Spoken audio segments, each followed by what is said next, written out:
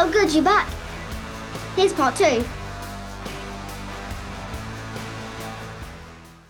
Talk about customers in general. So obviously you have a good sort of initial way to sort of introduce products, and you have these very loyal customers that can really help you get a good sense of what to launch and when and how much. And it's pretty amazing. But what are your challenges now? Like, how do you find your additional customers? Like, what challenges do you face? How's that changed since you started? Yeah, yeah, it's become much more challenging. Like I said, that gap got filled very quickly, so marketplace is much more competitive. For a few years we had a ton of VC-backed brands that came in and really outspent everyone that was trying to grow a healthy organic business.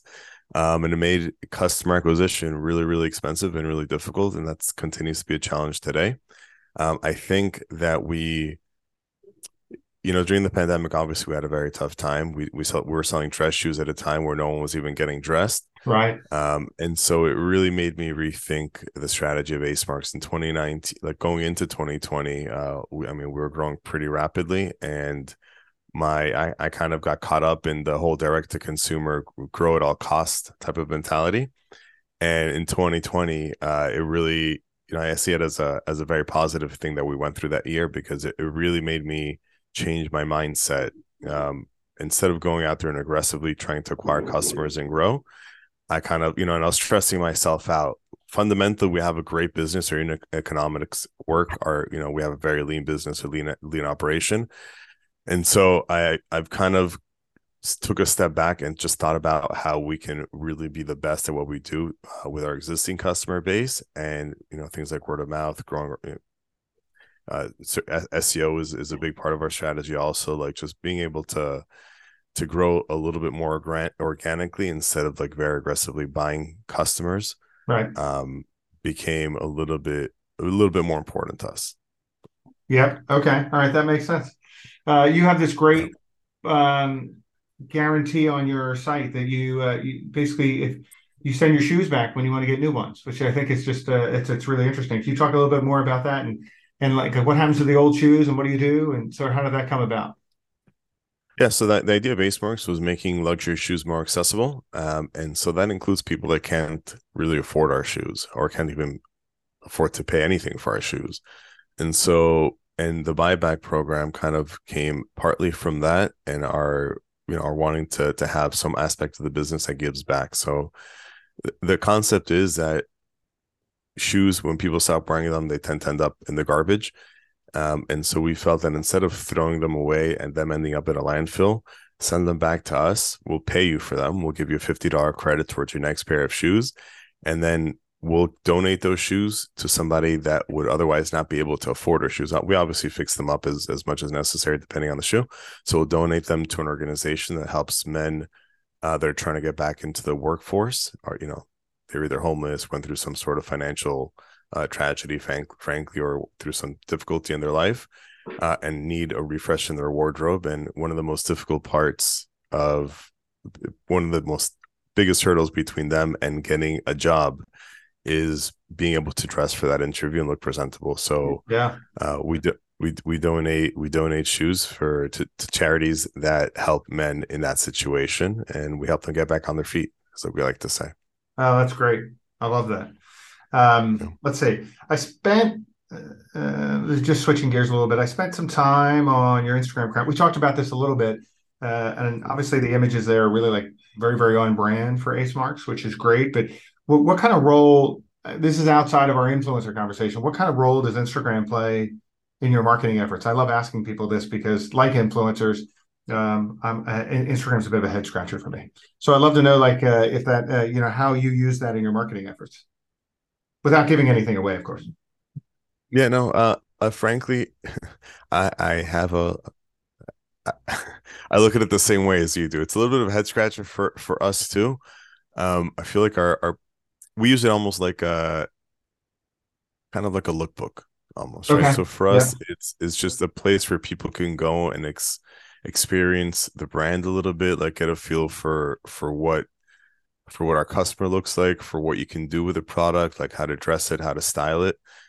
But I mean, as far as we can tell, as we can track, it's not a huge source of revenue for us. Right. It's not a very viable marketing channel. Like we there have been times that we've really tried and put a lot of resources behind Instagram, but it just never ever really worked very well for us. And I think part of it has to do with our price point. You know, we average close to $300. It's not an impulse buy, and Instagram Okay. just feels like a place where people want to buy something that they see immediately. And our product takes a lot more research, so the cycle is a little bit longer. That makes Instagram sense. probably does play a role in it. Yeah. It's just hard to quantify. Yeah, yeah, but that makes sense. The idea that if it's a sort of a longer cycle to decide to purchase. I know from my own experience on Instagram, right? Obviously, you can have those sort of reactionary, sort of quick, sort of, oh, that looks neat, let me try it. And yeah, that's Right. definitely not the case when you're talking about a really nice pair of shoes. So that's smart. Exactly. One of my favorite questions is about trial and error, and I'm always a big believer in that failure in any part of our life is a huge lesson, and it's how we sort of grow forward. What are some of the examples that you've tried at Ace Marks that may have initially failed, but then sort of morphed into something else, or maybe they just failed and you thought they would be a home run?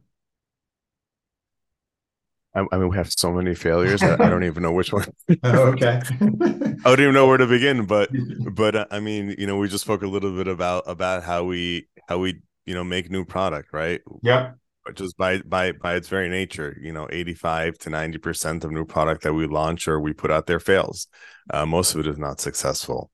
We're always constantly trying new marketing channels. At some point, Instagram, we put a lot of resources behind it. It didn't really work out. Affiliate marketing, works better for us.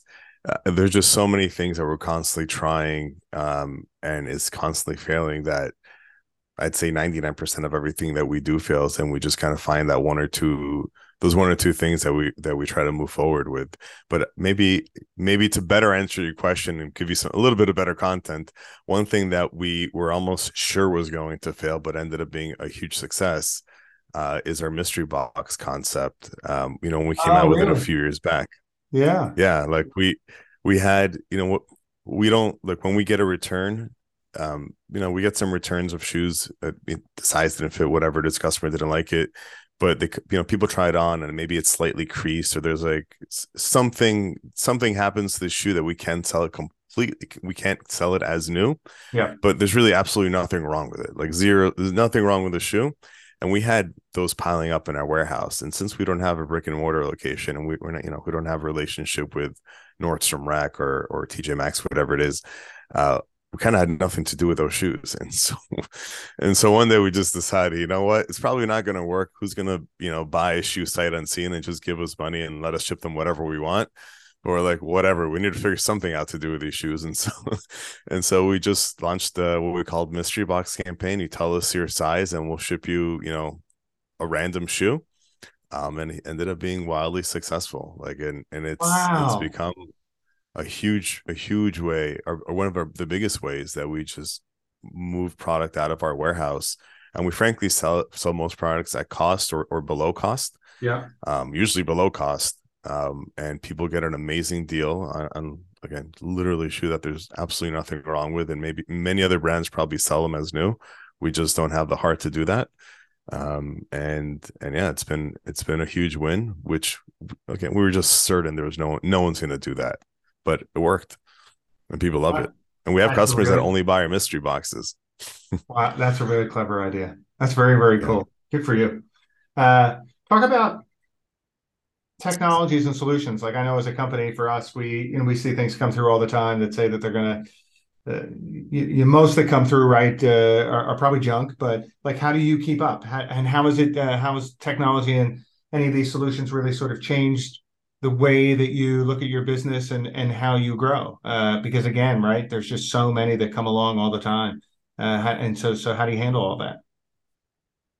That's a very frustrating thing for me in general. Like I'd say my inbox is just littered with people saying, "Hey, quick question," or "Hey, have you seen this?" or "Here's a video of how Yeah. we can get you 50% more lift." So I spend easily 30 minutes every morning just clearing those out of my inbox. I haven't figured out a good way to filter them out, but every now and then there is something that catches my attention and I'll respond to.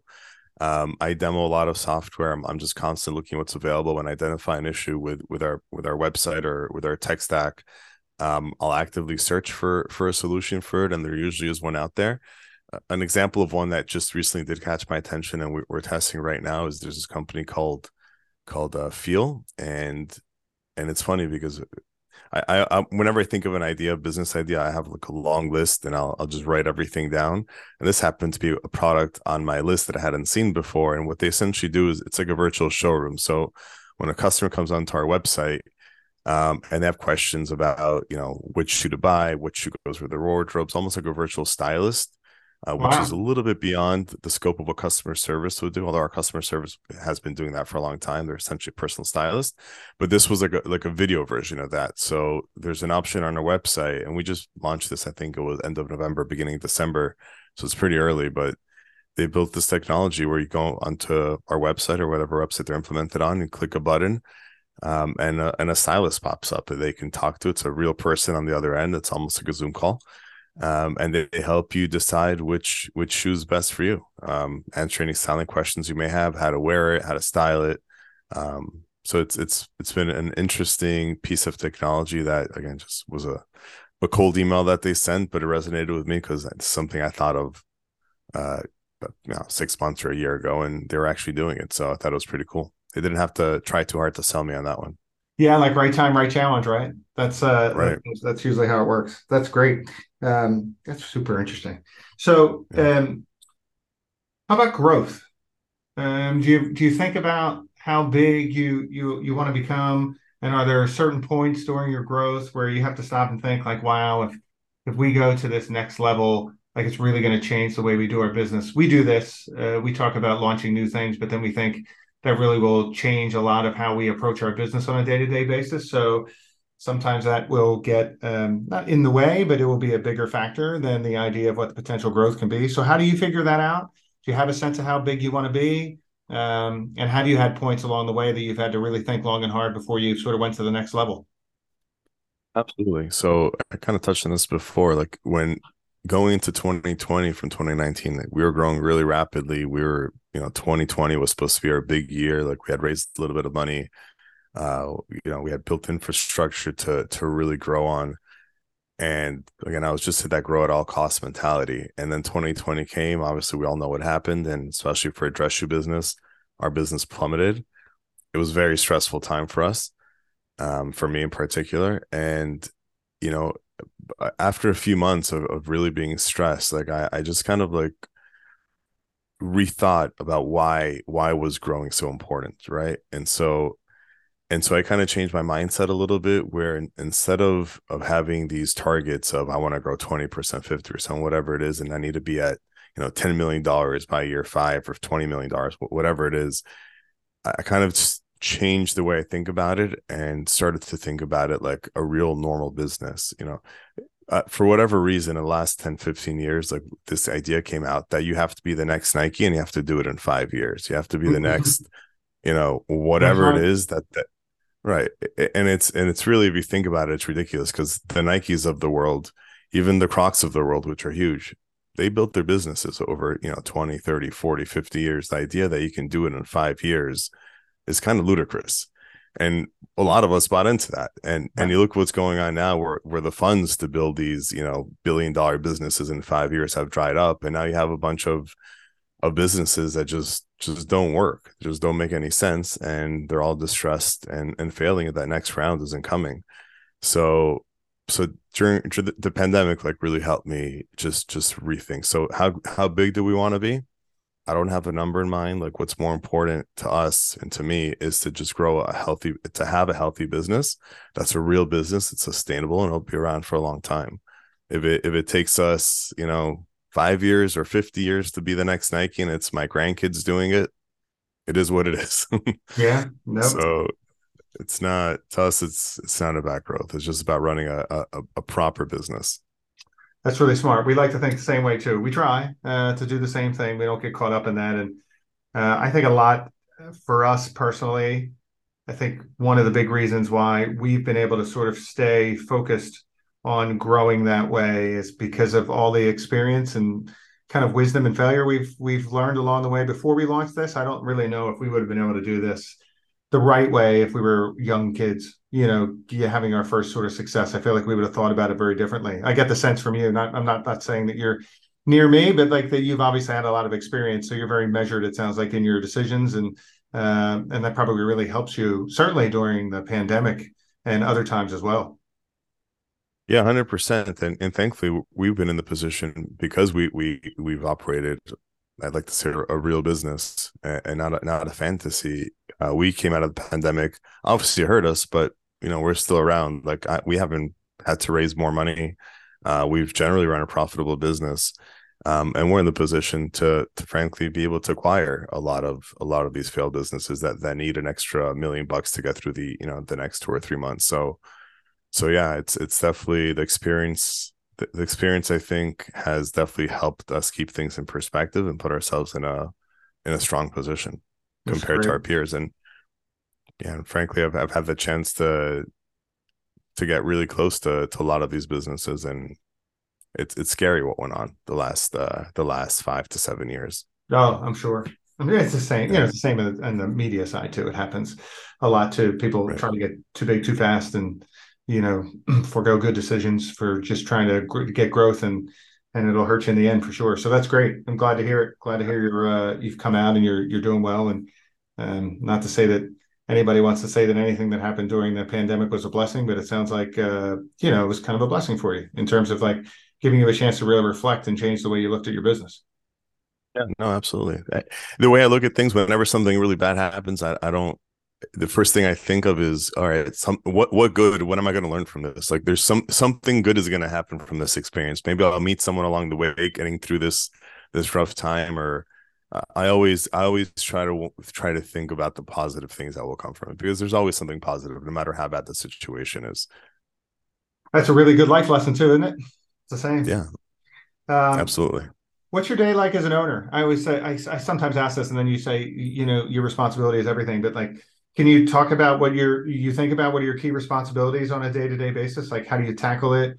Are there certain parts of your job that you love? Are there certain parts of your job that are just total drag? Like, what's it like?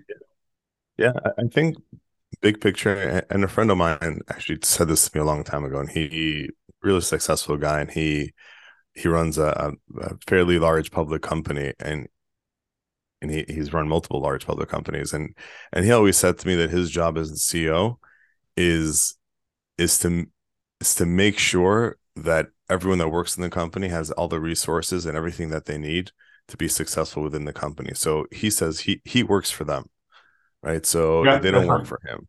Yeah, And so that's kind of how I look at my day to day. Like, what do I need to do? What needs to get done in order for my team to have everything that they need to be successful? yeah, And obviously, some days I'm succeed at that more than others, and a lot of days I end up spending just trying to put out fires, and I don't even know where the day went. But yeah. overall, like big picture, that's kind of what I try to do. Just make sure that I put the right resources in place for our team to be successful. That's great. Yeah, that makes a lot of sense. We talked about this, so I'm not really sure if there's an answer now that you sort of gave me how you had a bit of a mind shift during the pandemic. But do you have an idea where you see yourself in 3 to 5 years, or the company in 3 to 5 years, or is it just head down and we'll see where it goes? No, I mean, hopefully, we'll own other brands. Hopefully, we'll have a nice portfolio of brands, preferably related brands. But yeah, and just in the meantime, growing the Ace Marks business in and of itself. Like the idea is to grow. I don't want to say grow by acquisition, but the idea is to own a good variety of direct to consumer brands. Got it. That's great. Very cool. Eager to see how that Yeah. plays out. All Yeah. right, I have one last question for you. This has been really good. Learned a ton. You live in Miami, so is there any strategic advantage to living in Miami, or you just love being there because of the weather and the beach? How long Um, have you been there? I've been here my whole life. I went to the University of Miami, and then I went to law school at Nova over here. So I wouldn't talk about that for a little bit also, but I don't think that those are the answers you're looking for. But Yeah. In general, I think that for a long time there was a huge strategic advantage to being in Miami. Just the cost of labor was lower, the cost of living was lower. Just it allowed us to keep our expenses lower. I think that's changed a lot since the pandemic. Like we've had a huge influx of people. Like the cost of everything skyrocketed over here, like it did across a lot of the country. But here it became the same as New York. So most businesses, I shouldn't say most, but a lot of the businesses in our space were started in New York, where the cost of everything was double and triple what it was down here. But it feels like we kind of caught up. So I don't know that there's a strategic advantage today. But for sure, when we started, there wasn't. For a very long time, there wasn't Miami. At this point, maybe it is just the sun and the beach. Yeah, I'd love to be there right now. I live up in up in the Philadelphia sort of area, and it's just been great for days. So I would love the idea of seeing the sun and being in Miami. This would definitely do a lot of good for a lot of people around here. Come down to visit. It's beautiful over here. Yeah, no, I might take you up on that. My wife actually just said the other day how she's always wanted to visit Miami. My great story in Miami is I worked for People Magazine many, many years ago, and we had an offsite down in Miami. And the funny thing was that I literally sat with 40 other people and we got a private concert with Bon Jovi. Just like the funny things that, how life was like many, many years ago in sales and publishing. It's just so different now, but I always laugh about that. But that was a fun time. Well, Paul, this was great. Loved hearing your story. Loved hearing about shoes. I feel like I have a much better understanding now of how shoes are made. Not enough to start anything, but certainly feel a lot more knowledgeable. And I totally appreciate you taking the time today. And obviously, really, really appreciative of all the support you've given us over the years. You've been a great partner since the beginning. So thanks for that. And, looking forward to continuing to working with you. And best of luck as you sort of grow and acquire and do all the things you want to do. Thank you, Sean. I really appreciate it. I had a great time. Thank you for having me. All right, man. All right. Well, go enjoy that sun and have a great rest of the day. And I'm sure I'll talk to you soon. I will. Absolutely. Thanks. All right, you man. too. See ya. Bye. Thanks for listening to Strange Currencies. This podcast is for entertainment only. Any advice should be taken with caution. Except chocolate. Uncle Sean is right about that. You should eat some every day. Hosted by Sean Ryan and sponsored by Rotary Digital. Music mix and mastering done by MKG Marketing. Next episode to drop next week. Be sure to subscribe, like and share wherever you podcast.